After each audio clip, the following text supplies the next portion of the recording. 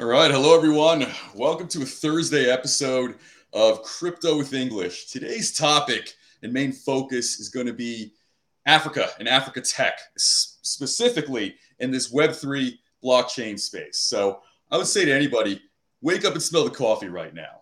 Giant is rising and awakening.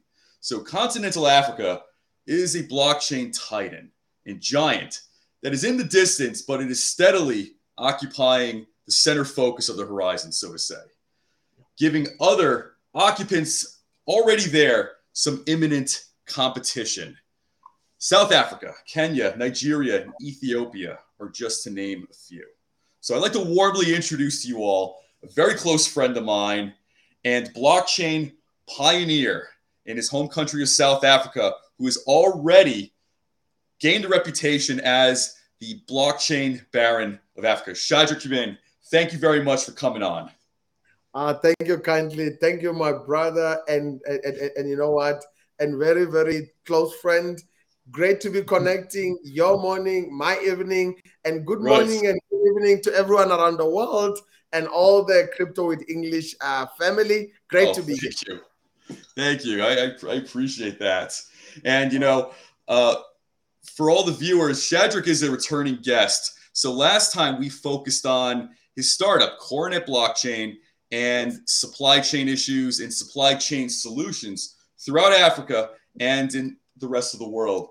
This episode, we're going to focus on Coronet blockchain as far as goals and milestones for 2022, and some of the, I guess you could say, some of the aspects of the metaverse and NFT secondary economies with their respective place in Africa tech and startups within continental Africa as well. So Shadrack, with what's going on in 2022, there's a lot of chaos going on. So we have the Russian invasion of Ukraine. We still have issues with the supply chains across the world. Hyperinflation is rampant. But you go across different parts of Africa, whether it's Kenya, whether it's Senegal, whether it's your home country of South Africa, there are solutions being made at the moment that are essentially allowing people, and people seem to desire it, using blockchain cryptocurrency and related solutions in their everyday life, and which includes your very own startup. So picking up from our conversation from when you were here last time, tell us all what's going on with Coronet right now, and as far as the supply chain infrastructure and what you're building on top of that. Brilliant, fantastic. Once again, great to be here. Talking about the supply chain, globally, the audiences will remember that we are just riding on the back of the headwinds that COVID rolled out. A very unwelcome surprise. But on the one hand, COVID fast-tracked or leapfrogged the hyper digital transformation. But on the other hand, most of our global supply chains as a planet were ground to a halt. There's a supply chain terminology called supply chain shock. Whether our shipping routes or our tracking routes, they all kind of like had this very unpleasant whiplash going through them. Before I delve into Coronet blockchain, I'm going to use a very familiar picture that most audiences might be familiar with. Look at the BMW. Look at the BMW supply chain in its pre-COVID days. It is such a supply chain fit, or a supply chain, aerobics, that the likes of BMW were engaging in before COVID. And some people may not know that the BMW firm has actually 3 or 4 of its series of CEOs, global chief executive officers to date, have actually been coming from the supply chain industry background, not automotive, not finance, supply chain, because the automotive I didn't know that. That's great. Look at that. Yeah. The automotive sector was among the early adopters of the mindset of you need to really cultivate a supply chain muscle memory that causes you to have a front row view or a front row seat on where the supply chain trajectories of the world are going, and hence jobs and factories kind of like where, how do I call it, where followed an exodus out of Detroit, areas like Detroit, to China, right. because I think there's a terminology called just-in-time supply chain delivery mechanism, and now I'm going to touch on that in a moment. And now with COVID, we have moved from just-in-time to just-in-case. Just in case everything just falls into chaos. So I think the just-in-time was perfected by the likes of Amazon, BMW, Apple, and others, because they figured out that they really want to intuitively move their inventories in such a way that it arrives just in time to the destinations and domains where it's needed. Before I segue into Coronet blockchain, I did promise to unpack a bit about the BMW, which is a more familiar supply chain. BMW's fit of running their value chain and supply chains across the world is quite something, because you are seeing 12,000 suppliers working across 60 countries to produce just one BMW vehicle. Right. Absolutely. 12,000 suppliers working in tandem, like this giant aerobics, whereby there's just those suppliers that are just focusing on the it's like a Zumba class or cardio kickboxing class of supply chain aerobics, and you're doing all these different things kind of at once, and just to produce one vehicle. Yeah. Right. That's not far from where I was born. Not about 80 kilometers from where I was born in the village. There's actually rest there, one of the what do you call it? One of the very significant BMW plants that exclusively makes BMW engines. You know, it's called the Roslin plant. They just make BMW engines, and those engines will make their way to China or make their way to other assembly plants, and now they will meet the other parts and make their way back to South Africa. So probably one BMW has done quite a couple of laps around the globe before you take delivery of it. Yeah, you already got mileage on the odometer before you even got a chance to drive it. You know, that's what it kind of looks like right now. Absolutely. So with that stage being said, Coronet blockchain leveraging blockchain technology to really rethink African supply chains, to reposition African supply chains for value, for transparency, and to really oil the wheels in the trust economy, and also to leverage the Africa Continental Free Trade Agreement to ensure that the value that such robust policies are promising actually materializes on the ground in specific select supply chains where the everyday person might have been excluded from participating actively in those supply chains. I'm going to make an example with milk. You know, milk arrives on our tables, but do we ever think about the farmer at the very beginning, first mile of the milk value chain? Because lately, over the last few decades, there's been a growing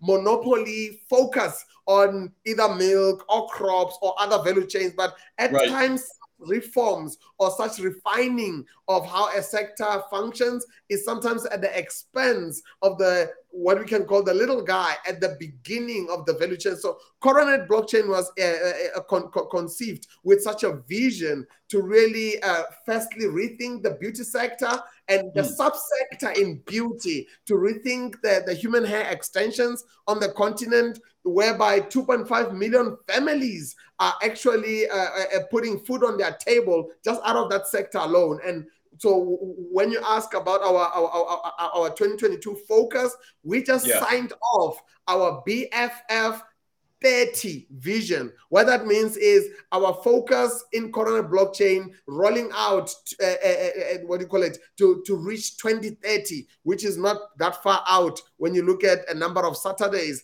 on our clock or on our odometer. So when you look at that, we're moving from beauty into fashion and into food, because Africa's food security is really our core focus. When you look at our our deficit. I mean, we are home to 60% of the global arable land, but about less than 10% of that land is being utilized optimally. So when you look at that and you have a growing population, I think we are only around 662 Saturdays or 60 odd Saturdays to 2035, when the continent's population is going to double to more than 2 billion. So our food import bill, or our reliance on offshore economies to supply our dinner and our breakfast, is really a bit lopsided now. And I know you touched on Ukraine and Russia. I believe they are responsible for about 30% of the global wheat or grain output. Right. So I think it was a Greek philosopher who said, whoever understands the movement of the grain dynamics is fit to govern or fit to rule either the country or the That globe. sounds familiar. I'll have to look up the name, but yeah, I know what you're talking about. Definitely. So I think we find ourselves as Africa where we are using every means possible, blockchain included. We are using every means possible to rethink what future-proofing our economies will look like, is emerging to look like. On the one hand, there are some policy shifts. There are also some shifts in terms of the sustainable development goals, whose expiry date is only 8 years away. You know, you'll remember that we started with the millennial development goals. Now we moved into the sustainable development at $4 trillion a year. The verdict is out. But what I know is that Africa is realigning to punch beyond its weight, to really future-proof its economies. We are kind of like working on I think the picture I want to paint is like welding underwater, because while we are repairing and rethinking Africa's economies, Africa is also home to its own seismic activities, maybe current upheavals on the one hand and some geopolitical instabilities on the other hand. But the size of opportunity, even as Web3 begins to emerge on the horizon, something that we cannot leave to chance. Yeah, that is awesome. You know what I'd like to think of? I guess you could say continental Africa's future role in tech right now. Mike Tyson at I think it was the 1986 Olympics. So this is when he had to have been like 19 years old or something like that. Came out of nowhere. And in fact, he's probably one of the youngest contenders at the time. And then you see like barely 2 years later, knocking heavyweights out like crazy. And nobody saw it coming. Yeah. Definitely. By the way, he's probably my favorite boxer. Heavyweight wise, incredible old fights. I would suggest anybody to check them out. Just to backtrack a little, you mentioned a very, very interesting point, which I just found out now, that BMW and beyond, a lot of companies are essentially hiring CEOs and leadership that have a background in supply chain and logistics, technical knowledge. Would you say that prior to that, since a lot of these, I guess you could say, these leadership teams and CEOs, they mostly came from a finance background, or maybe something, or investment banking, and other little nuanced areas in that?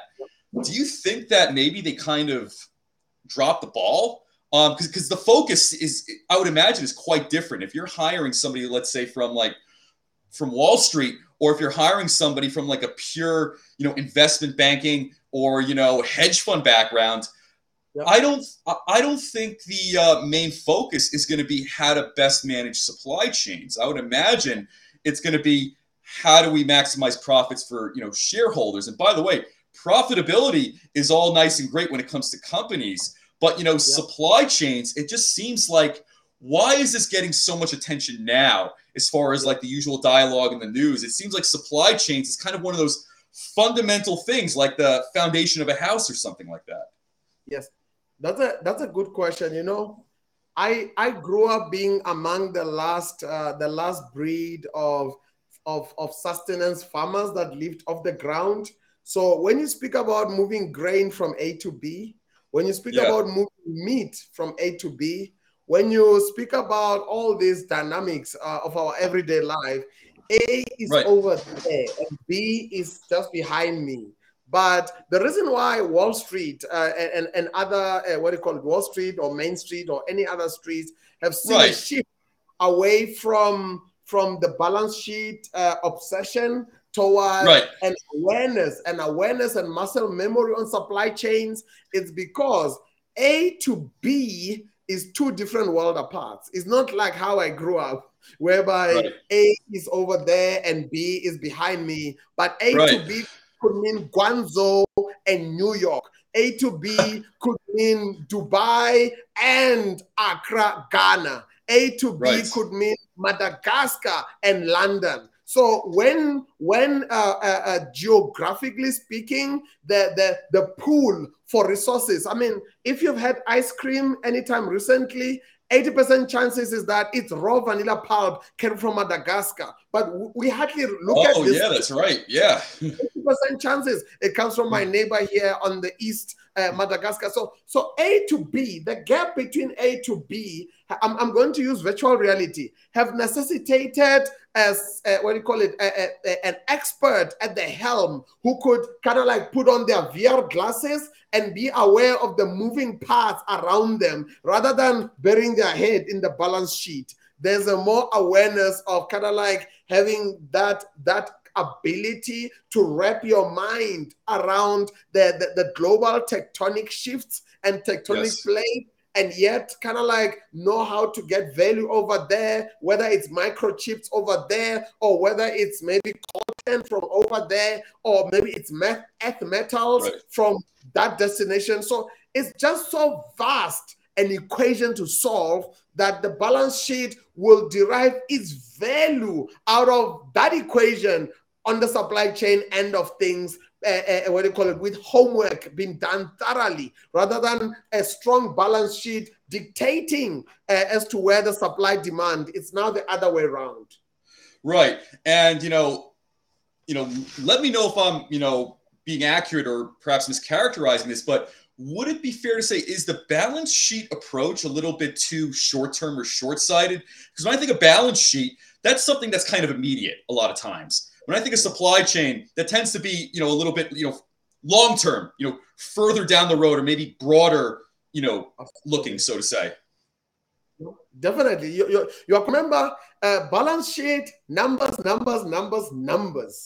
Right. Supply chain, you are seeing stakeholders, you are seeing people, you are seeing regulators, you are Right. seeing duties, you are seeing transit partners, you are seeing transporters, processors, manufacturers, final assembly. It's just a whole different ball game when you move your one dimension approach, where it's a numbers discussion, to now Right. you are now coming into the people factor, people dynamic. Do they like you? Do they want to trade with you? Now you're looking at the global trade dynamics. Now you're looking Right. at localized geopolitical dynamics. Now you're Right. looking at stakeholder mappings, and now you're looking at a whole lot of legalities to keep Right. everyone in the game and for yourself to stay in the game. So I think the sheer volume, think about Apple. Apple has really configured their supply chain so intuitively that by the time, I've got about 2 Apple stores just down the road from me. By the time inventory Yeah. is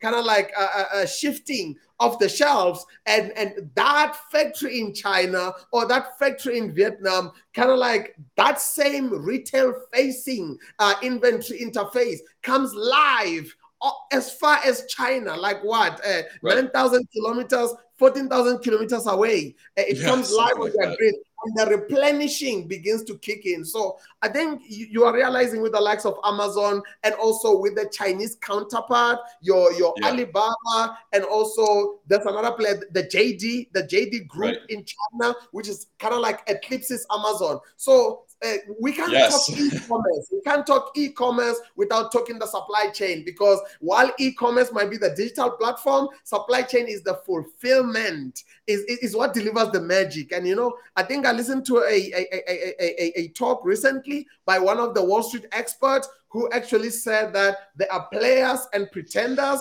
So the pretenders can speak all they want, but the players are the ones that are going to deliver the goods to your doorstep. So Right. the supply chain is what brings the goods to your doorstep. Wow. Well said. And with Coronet blockchain, Yes. Essentially having a transparent and Yep. traceable, Absolutely. trackable, you could say, ledger of beauty products, Yes. specifically hair extensions, Absolutely. across the blockchain. Could you talk about how you came up with the name and the significance and the importance of tracking beauty products, especially when it comes to Absolutely. hair extensions, whether it's Europe, whether it's the United States, whether it's Yeah. any continent in the world? You could say the beauty product industry alone Yeah. brings in hundreds of billions, I would imagine, plus Absolutely. in Yeah. profits per year. So You get know, into the weeds a little bit about that. the beauty industry, I must say, I ended up into it very accidentally with my co-founder and wife, Preeti.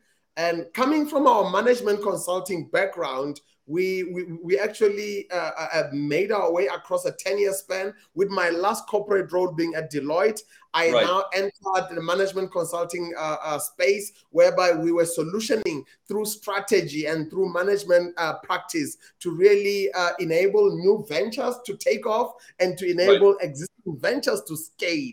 That really has been our sweet spot for about a decade. And coming out of that space, one of the clients or flagship projects that ended up on our desk is actually by an ex-colleague of mine from Deloitte, who Oh, actually wow. fell on times, and she came through to our offices and said, you know what, you gotta help me. And she was selling human hair extensions out of a handbag, and she was seeking some I would say she was seeking the magic bullet in order to grow Right. out of the handbag and into a bricks and mortar existence. We didn't have Right. the magic bullet, but we knew our way around bringing new ventures and new projects to the market. And long story short, 36 months later, we have actually evolved that entity that was trapped in a handbag in a chaotic taxi rank. Right. Think of it as a marketplace, a marketplace where you can buy fish, buy all these things. So then there's hair in the middle of everything. There's the crosshairs of hair. So we looked at Right. that thing and said, we gotta formalize your bid. We gotta really legitimize your operation. Just put some structure, some method to the madness. Those are the Right. words that we use. We're gonna put some method to the madness, and that worked, because 36 months later, we have grown an entity from $500 as a starting position to $2 million revenue position a year. That's And awesome. when you look at it, it's quite humbling, because back in the days when I lived on what do you call it? When I lived off the ground and I lived in a village, my mom used to start all these kind of businesses, and one of them was a hair salon. Hair salons are really incredible, because both in Africa and the US, hair salons are mainly, what do you call it, or rather the beauty space in general, caters for people that perhaps have been kicked onto the curb by the other opportunities that they might have missed. So after agriculture, the beauty sector absorbs one of the largest what do you call it, employment catchment than other sectors. Yeah. So when you look at the type of people that end up there, they're hardworking. They kind of like put their head down. They're doing everything, whether they are barbers or maybe they are Right. weaving the wigs, or maybe they are fitting the wigs, or they're running the salons. I have great respect for every practitioner who works in that sector. And you know what? My head wouldn't be this way if it was not the salon sector. So when you look at this kind of dynamic, you find that those families, 2.5 million families on the continent, they're almost playing Russian roulette with their future, because if they get counterfeit hair, it means Right. that they are just a step away from closing shop. Because when Right. you salon get counterfeit hair, it means that people are not going to say some manufacturer offshore gave you a raw deal. No, they're going to say you are giving them a raw deal. So there's Right. manufacturer to salon, that's a B2B dynamic. And then there's a salon to end user consumer, that's a B2C dynamic. So most of the tensions happen here on the B2C. Almost Right. all the consumers, they kind of like have the blind spot of who the hair manufacturers are, who these global giants are. They just take their fight to the doorstep of the salon. They say, no, you gave me counterfeit hair. And with 100 Right. million pieces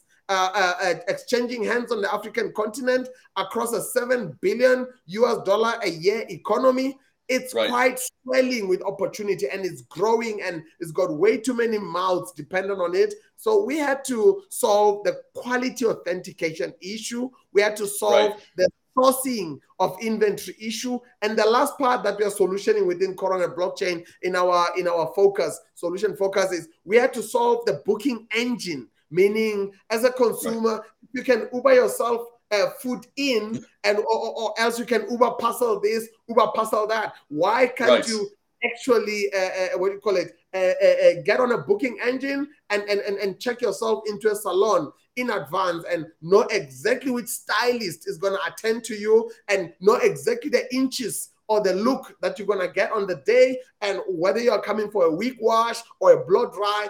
All of those magic is happening on the booking engine. So across quality authentication, with the middle pillar being the inventory sourcing, and the third one being a booking engine, we have tailored what is really a simplified bells and whistles for the everyday economy and for the everyday man, very straightforward. So having done that, we started getting a lot of interest from North America and elsewhere, where they're saying, listen, your solution is reapplicable to other supply chains. So why don't we adapt? Why don't we have you adapt your solution to really help the smallholder farmers to play in the mainstream economy by leveraging trust and traceability? So that's what we are busy now doing, making inroads into the food supply chain, making inroads into the fashion, because ethical fashion is really a big deal.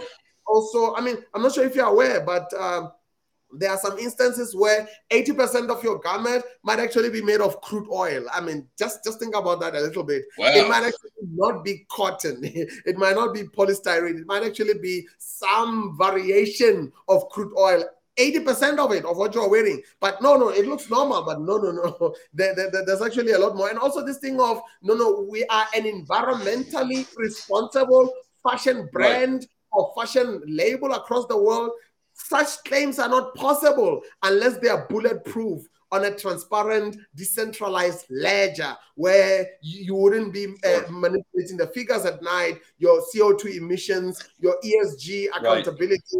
Everything must be decentralized. Both regulator and consumer needs to very with ease get into those variables that are moving around your environmental impact and environmental accountability. The same with the telecom sector. You can't say, no, you know what? Our devices did not, our devices only used ethically sourced coltan in them. How do you know? I mean, really, if you're buying your coltan from 5 to 10 different middle players, how do you know where they sourced it? So unless we evolve our supply chains onto the blockchain in line with Web3 capabilities, then perhaps we are going to continue having a boogeyman embedded in our supply chain. Wow. And you raised a bunch of good points there. And in fact, if many of the clothes that we're wearing, let's say if they're made out of petroleum, oil, and related products, those are carcinogens. Those are cancer-causing chemicals. And this is something you're putting on your skin, day in, day out. And much like, hair extensions, these are, getting into your follicles, getting into your skin, getting into, your scalp. So, I think it's very crucial that seeing each step of the supply chain and the source, and I guess you could say what materials or chemicals are being introduced, it's going to make people much more particular and you could say knowledgeable as far as who they're going to buy from and what they're going to be using. So can you get into some of the nuances as far as the importance regarding, let's say, beauty products, especially as hair extensions, as the Coronet blockchain, as far as, the source of it, the parties that end up, in contact with the product, and, and so on. I love that. Just what do you call it? A fun fact. I mean, the likes of Nicki Minaj in the US, they are among on the consuming end. By the way, she's from Queens. By the way, she's just like a 5-minute drive from me. Small world. Hey, So that's right. if if you are to see her stardom as a type of royalty, Yeah. and we look around the crown she's wearing. By the way, that's a what do you call it? A slang for hair extensions. If you look Right. at the A crown, crown. yeah.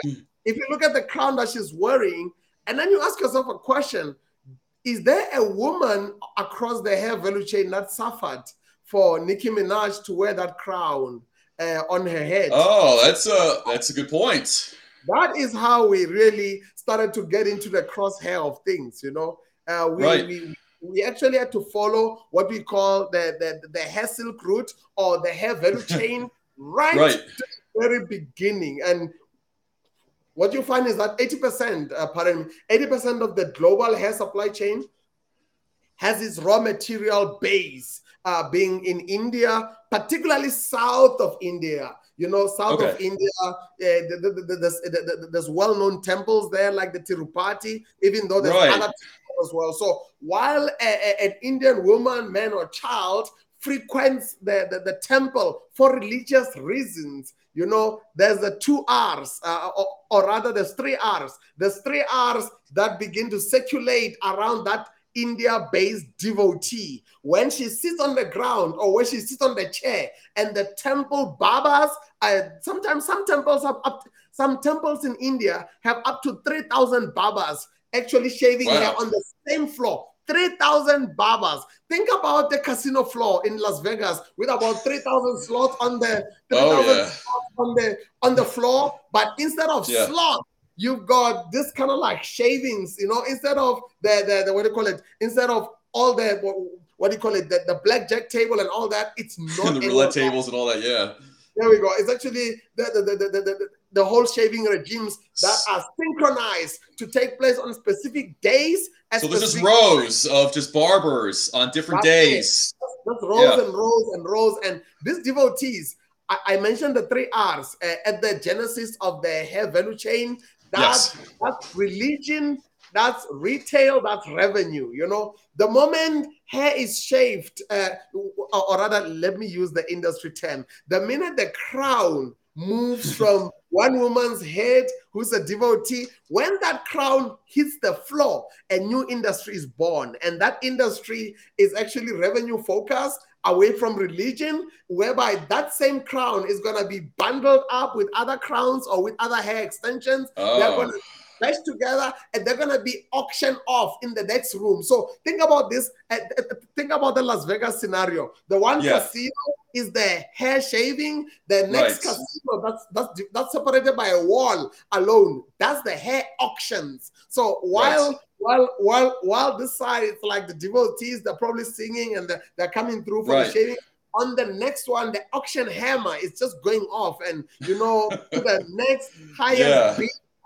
And of course, India is also home to some of the preliminary processors where some villages are going to be sorting the hair and doing those things. But those industries that used to pre-process the hair and kind of like align the cuticles and comb it and remove the unwanted stuff, those industries are actually undergoing heavy suffering at the moment, because there's this big monopoly players that come in from China, that come in from Italy, that come in from other hair processing major hubs, and they just kind of like put in the hair, the gigantic hand in there and just siphon out all these major volumes through the India's borders and out. And one of the reasons why blockchain is needed, even at that level, is there's a whole lot of under-declaration, under-declaring. Under-declaration, yeah.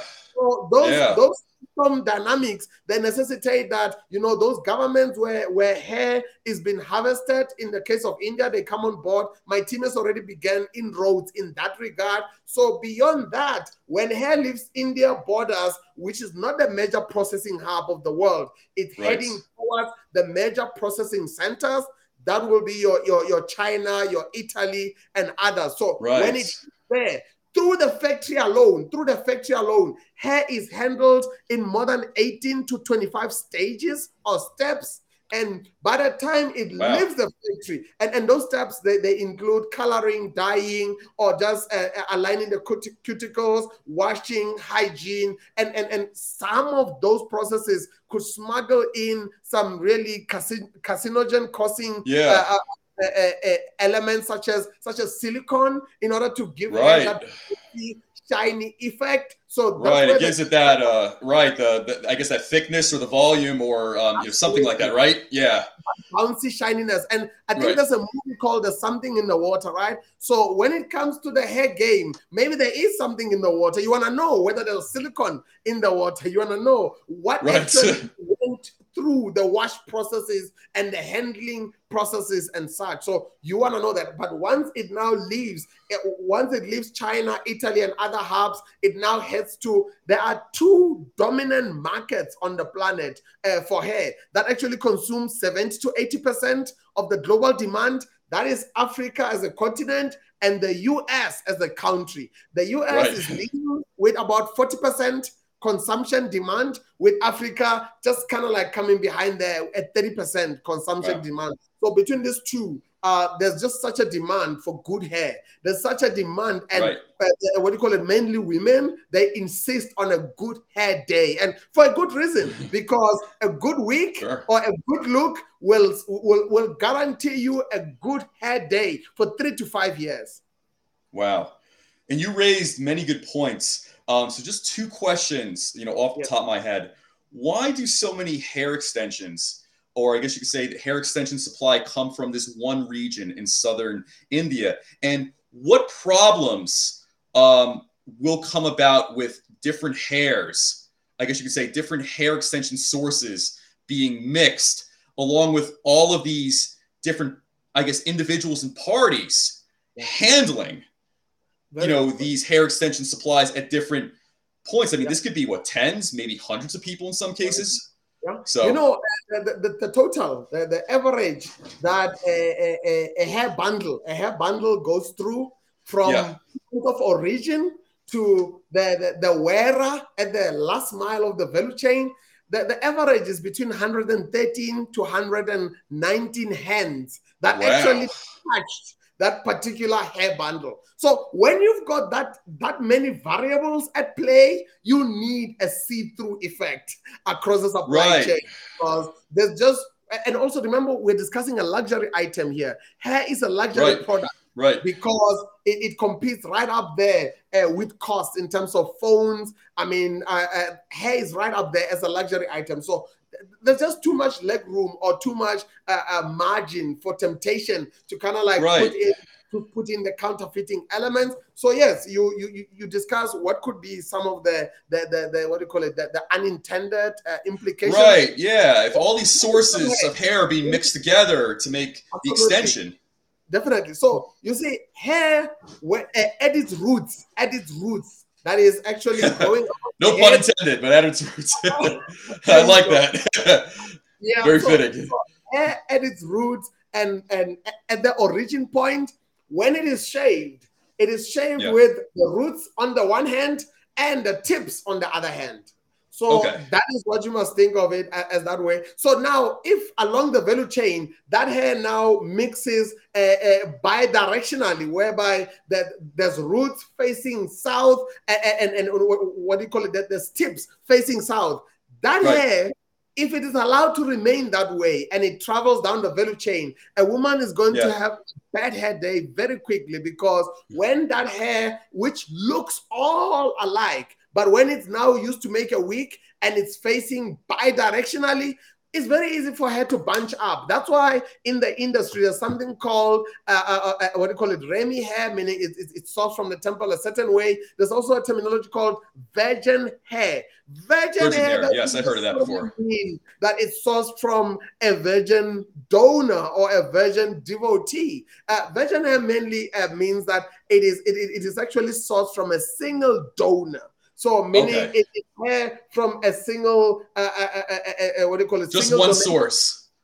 One source. So therefore, it will be aligned much better, because the cuticles at a microscopic level, they behave much better together next to each other, rather than cuticles from this house mixed with cuticles from the house next door. That's where hair can really bunch up, and it can really what do you call it, snowball into a bad hair day very quickly. So one Right. has to one has to really be gentle and be mindful when they handle hair, because it requires both the science through the value chain and the artistry of hair. Is only the art is only required at the last mile, where a weavologist takes those bundles to now make a wig or a look, or to make what's called what do you call it?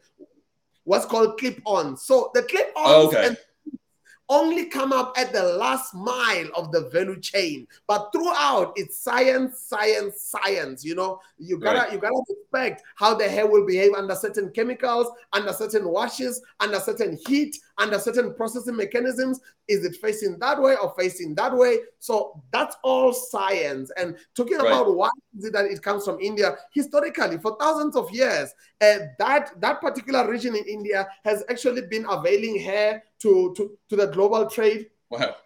At first, it was to make mattresses.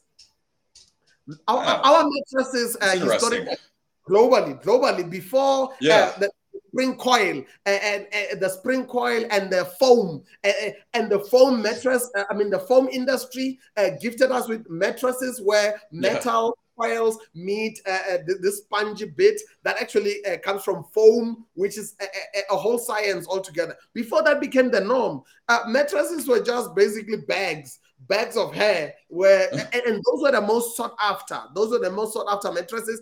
And then demand shifted. Maybe about 300-400 years ago, demand now shifted towards a demand from agriculture, where the agricultural sector needed hair in order to make certain variations of fertilizers and make certain variations. So yes, hair used to be in our agriculture. Hair used to actually power ag industries. First, it was what do you call it, the bedding sector, and now the agricultural sector. Now, about 100 years ago, the demand started kind of like taking off in the beauty or the vanity sector. So first it was sleep, then it was food, and now it is now in the vanity sector, which is quite interesting, because Hollywood led the demand. If you have to look at Marilyn Monroe, I can see that. Yeah. you have to look at Marilyn Monroe in different pictures, different angles. You could pick up that, wait a minute, her hair volume almost defies gravity or defies her age times. So now that I think about it, yeah, I could see that. Yeah. You know, between a look and just keeping a certain gravity defying look, hair and lipstick had a lot to do with the making, and makeup, of course, had a lot to do with the making of this what do you call it, this Hollywood icon, and of course the ones that followed. But hair was still a secret. No one will admit that. No woman will admit that they're wearing extensions, until about maybe 30 years ago, where some people like what do you call it? Some people in hip hop, your Nicki Minaj, are also entering the game about 10-15 years ago. They started being more bold. They even began taking off their wigs, and you go like, wow, this is actually moving from a mission top secret to an everyday brag that I'm actually wearing. Now I began with Nicki Minaj. Now I'll circle back. Imagine on what is the name? I'll remember her. She actually began the culture of asking people on the red carpet in Hollywood, who are you wearing? Joan Rivers. Joan Rivers. So by the way, I met her before too. Look at that. I met her at the airport once. It was very random. She's very nice. Yeah, hilarious. So talking about that, she would ask people, what are you wearing on the red carpet? So with that being said, one would actually wonder, if 99% of celebrities in Hollywood, in South Africa, in Nigeria, in Lagos were to be asked, so who are you wearing? They automatically think neck down, but they leave the crown on their head.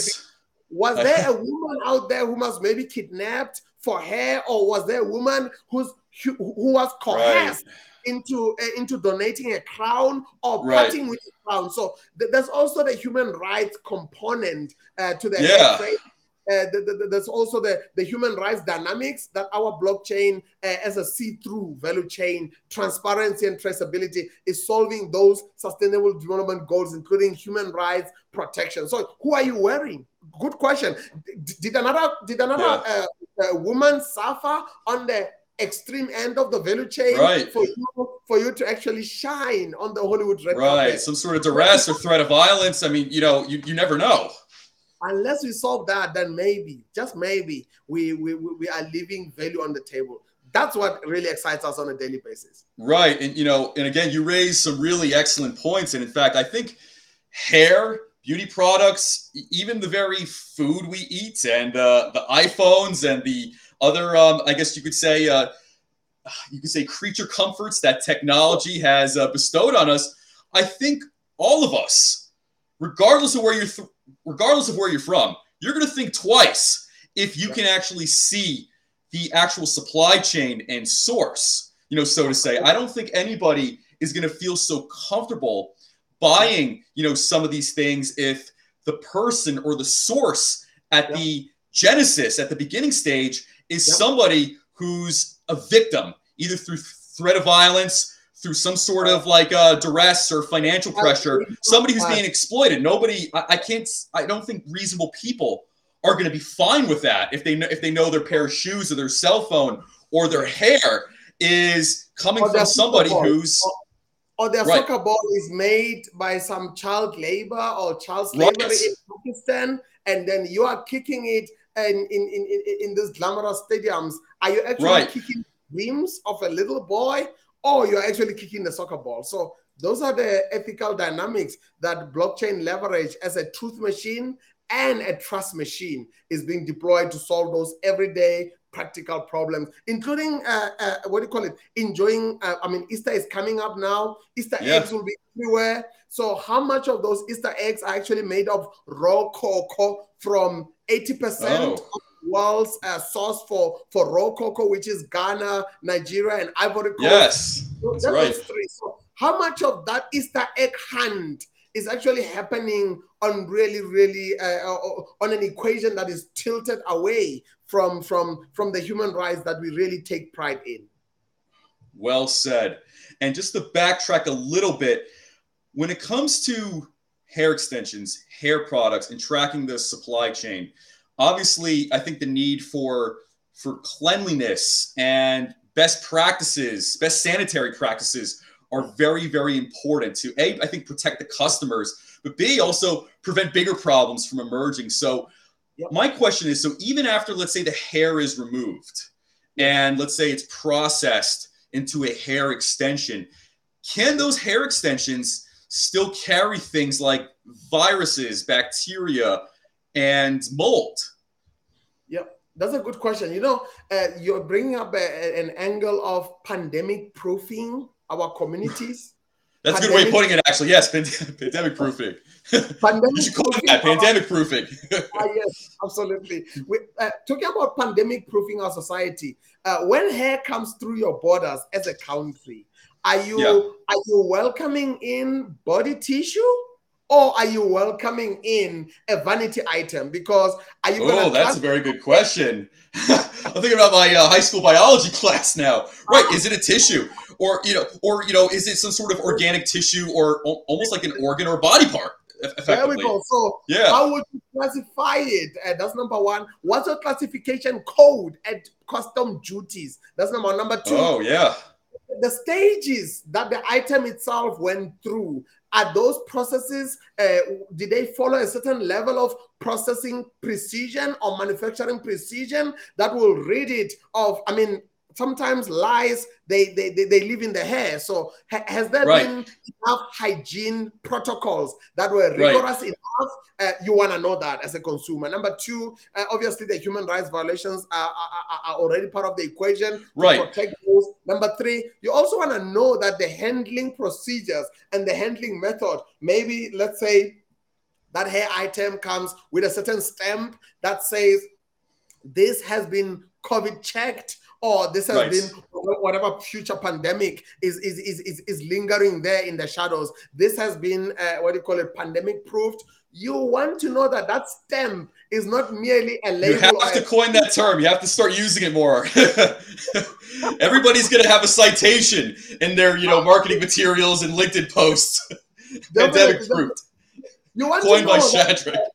That's not just a sticker you can peel off stick on or stick off. You want to know that rigorous process that is transparent and that is localized to that specific item, and that was followed on the immutable digital ledger that is decentralized and could not be breached, could not be centralized. You want the peace of mind. I mean, sometimes hair is used for high school graduations, university graduations, weddings. So you really want to know that your big day or your special day is not tampered with or contaminated with some level of infiltration, of unwanted, unwanted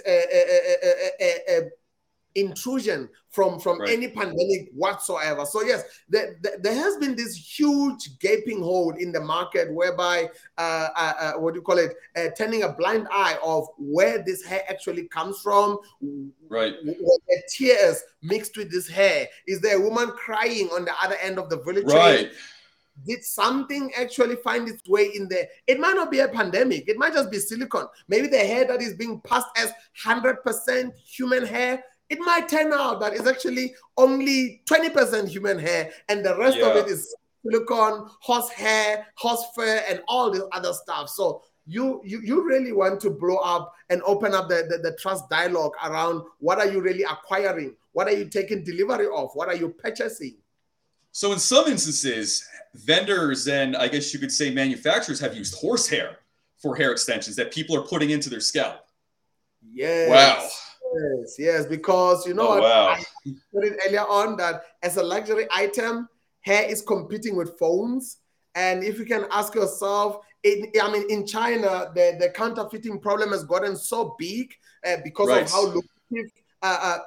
There's few items, and not just China alone, other regions as well. Sneakers, a product on the planet. But all the other luxury items, they follow. Sneakers are number one. More than like handbags and watches. More than watches, more than anything. Because if you look at the Gen Z purchasing power, it's been growing. Yeah, that makes sense. Yeah. The demand and the coolness factor, the demand is just kind of like breaking the internet. So there's been a whole lot of that are mushrooming everywhere. So yeah, I mean, I'm not sure if you're aware, but in certain parts of China, there has been entire Apple store or rather iStores that were actually a counterfeit. I've seen that, yes. iStore is a counterfeit. So let alone what comes out of that store, but the iStore itself is a counterfeit. By the way, they look pretty convincing. Like honestly, like you could easily just stumble into that and not even know better if this store was anywhere else. You and I will take selfies outside that store. We're gonna post out there. So yes, right. It's a global pandemic by itself. Counterfeiting is a global pandemic. So yes, the reason why manufacturers of hair are tempted to smuggle other items in there and pass them off as virgin hair or 100% human hair is because of how lucrative it is. And yet horsehair is cheap and other types of furs are cheap, or even synthetic hair, which is basically plastic. That's cheap. Right. However, real human hair, now that's a pricey item. So it's all too tempting for the manufacturers when you and I are not looking for them to just kind of like smuggle other items in there and just pass them off as, straight from the source. I think here's another dynamic. While India is the raw materials capital, there's also other hair varieties that are quite niche and they are quite sought after from places like Russia. Russian hair, anywhere on the planet, Russian hair is the most expensive hair. Russian hair. Yeah.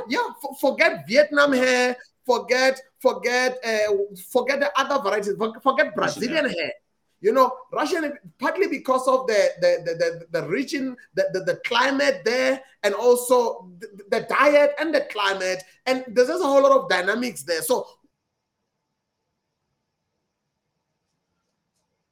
hey, Shadrack, you there?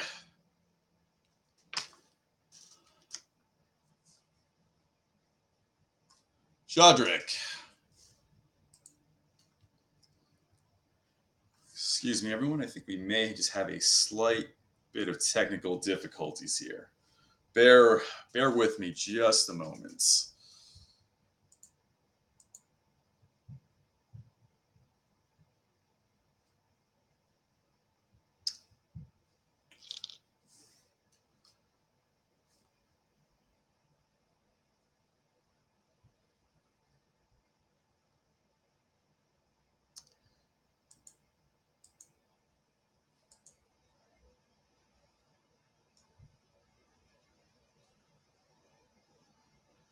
Shadrack, can you hear me now?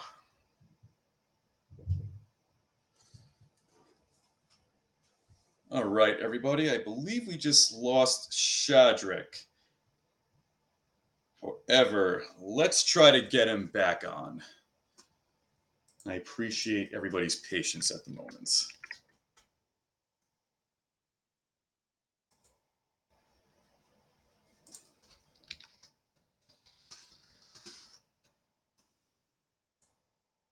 All right, let's see what is going on here. I have to say, so far, this has been an incredibly informative episode. And by the way, I've learned things about, hair and, related beauty products I've never heard before and never could have imagined. And, you can all see how enlightening some of this stuff is and the potential that can be realized and benefited by, putting products such as this on a decentralized blockchain ledger where you can see really the source of really all the goods that you buy, especially things like hair. And especially now learning from Shadrack that hair, even after it's removed and processed to make what is a hair extension, they can carry various chemicals, bacteria, viruses, and related harmful substances. And these are things that you're putting into your scalp. So you can only imagine the detriment and the hazard and the potential for harm if someone is acquiring, let's say, a hair extension or some sort of hair related product from a very, very low quality, dubious, negligent, or intentionally harmful source.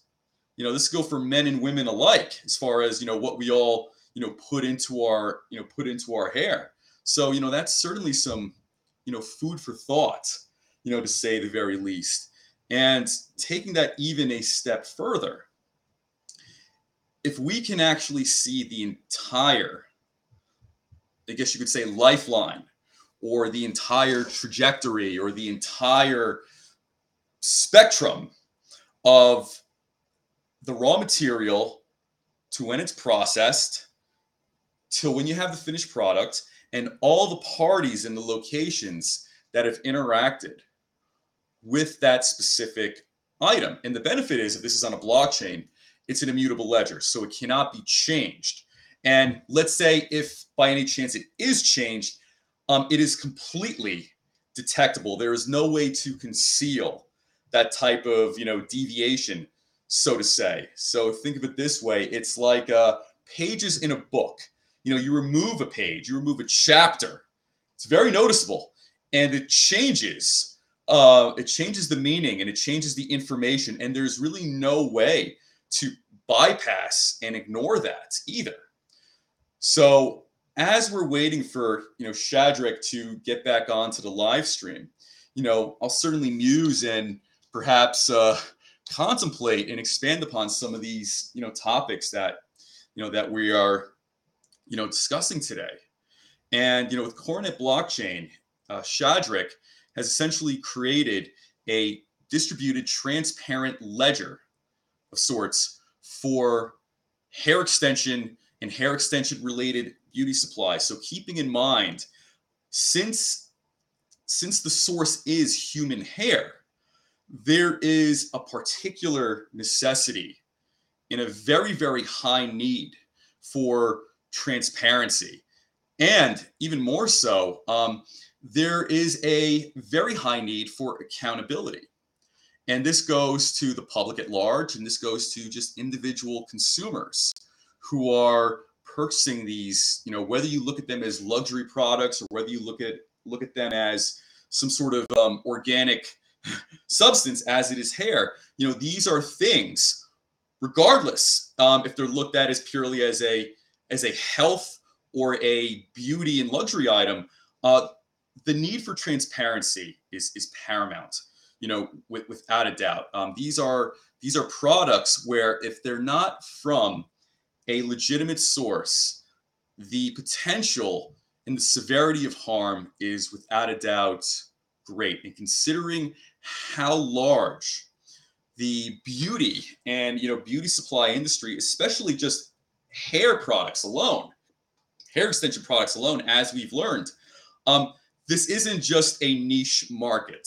This is very, very mainstream. This is very, very spread out and broad across, the United States, Europe, East Asia, continental Africa, Latin America, and so on and so forth. And in fact, I may not be an expert in this, but I'd be surprised to, even see or hear a conversation talking about the nuances and technical aspects of, let's say, the beauty industry without a conversation mentioning or addressing hair extensions, Hollywood, pop culture, the everyday economy of various salons across the country and everywhere else.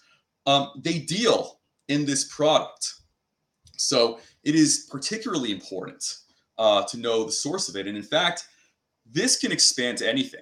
This could be to the very meat, dairy products, and just about any food that we have on our table.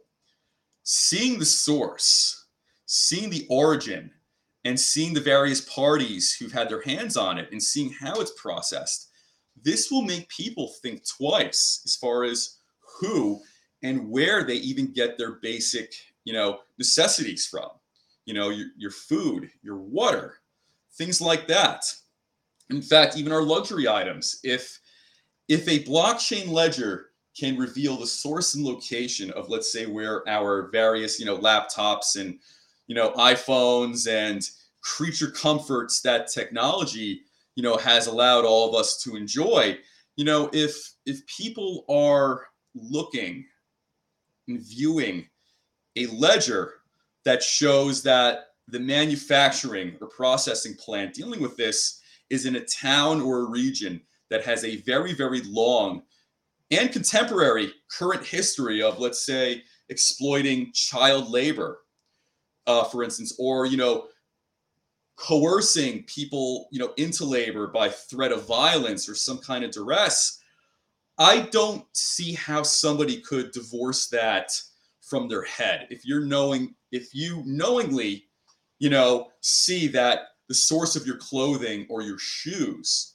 is coming from an area where most of the parties, if not all of them, that are making, hands-on, manufacturing your product are people who are exploited or people who are victims of some sort of violence, threat of violence, or some sort of, very, very aggressive coercion or duress, I don't see how, in good conscience, putting on that pair of shoes or socks or slacks or whatnot, I don't see how you can easily compartmentalize that in an everyday experience. And by the way, even if we just go beyond that, when it comes to food, seeing the farms, seeing the packaging and distribution companies and plants that are involved, that may also make you think twice about where you get your food from. If you're buying, let's say, chicken or beef,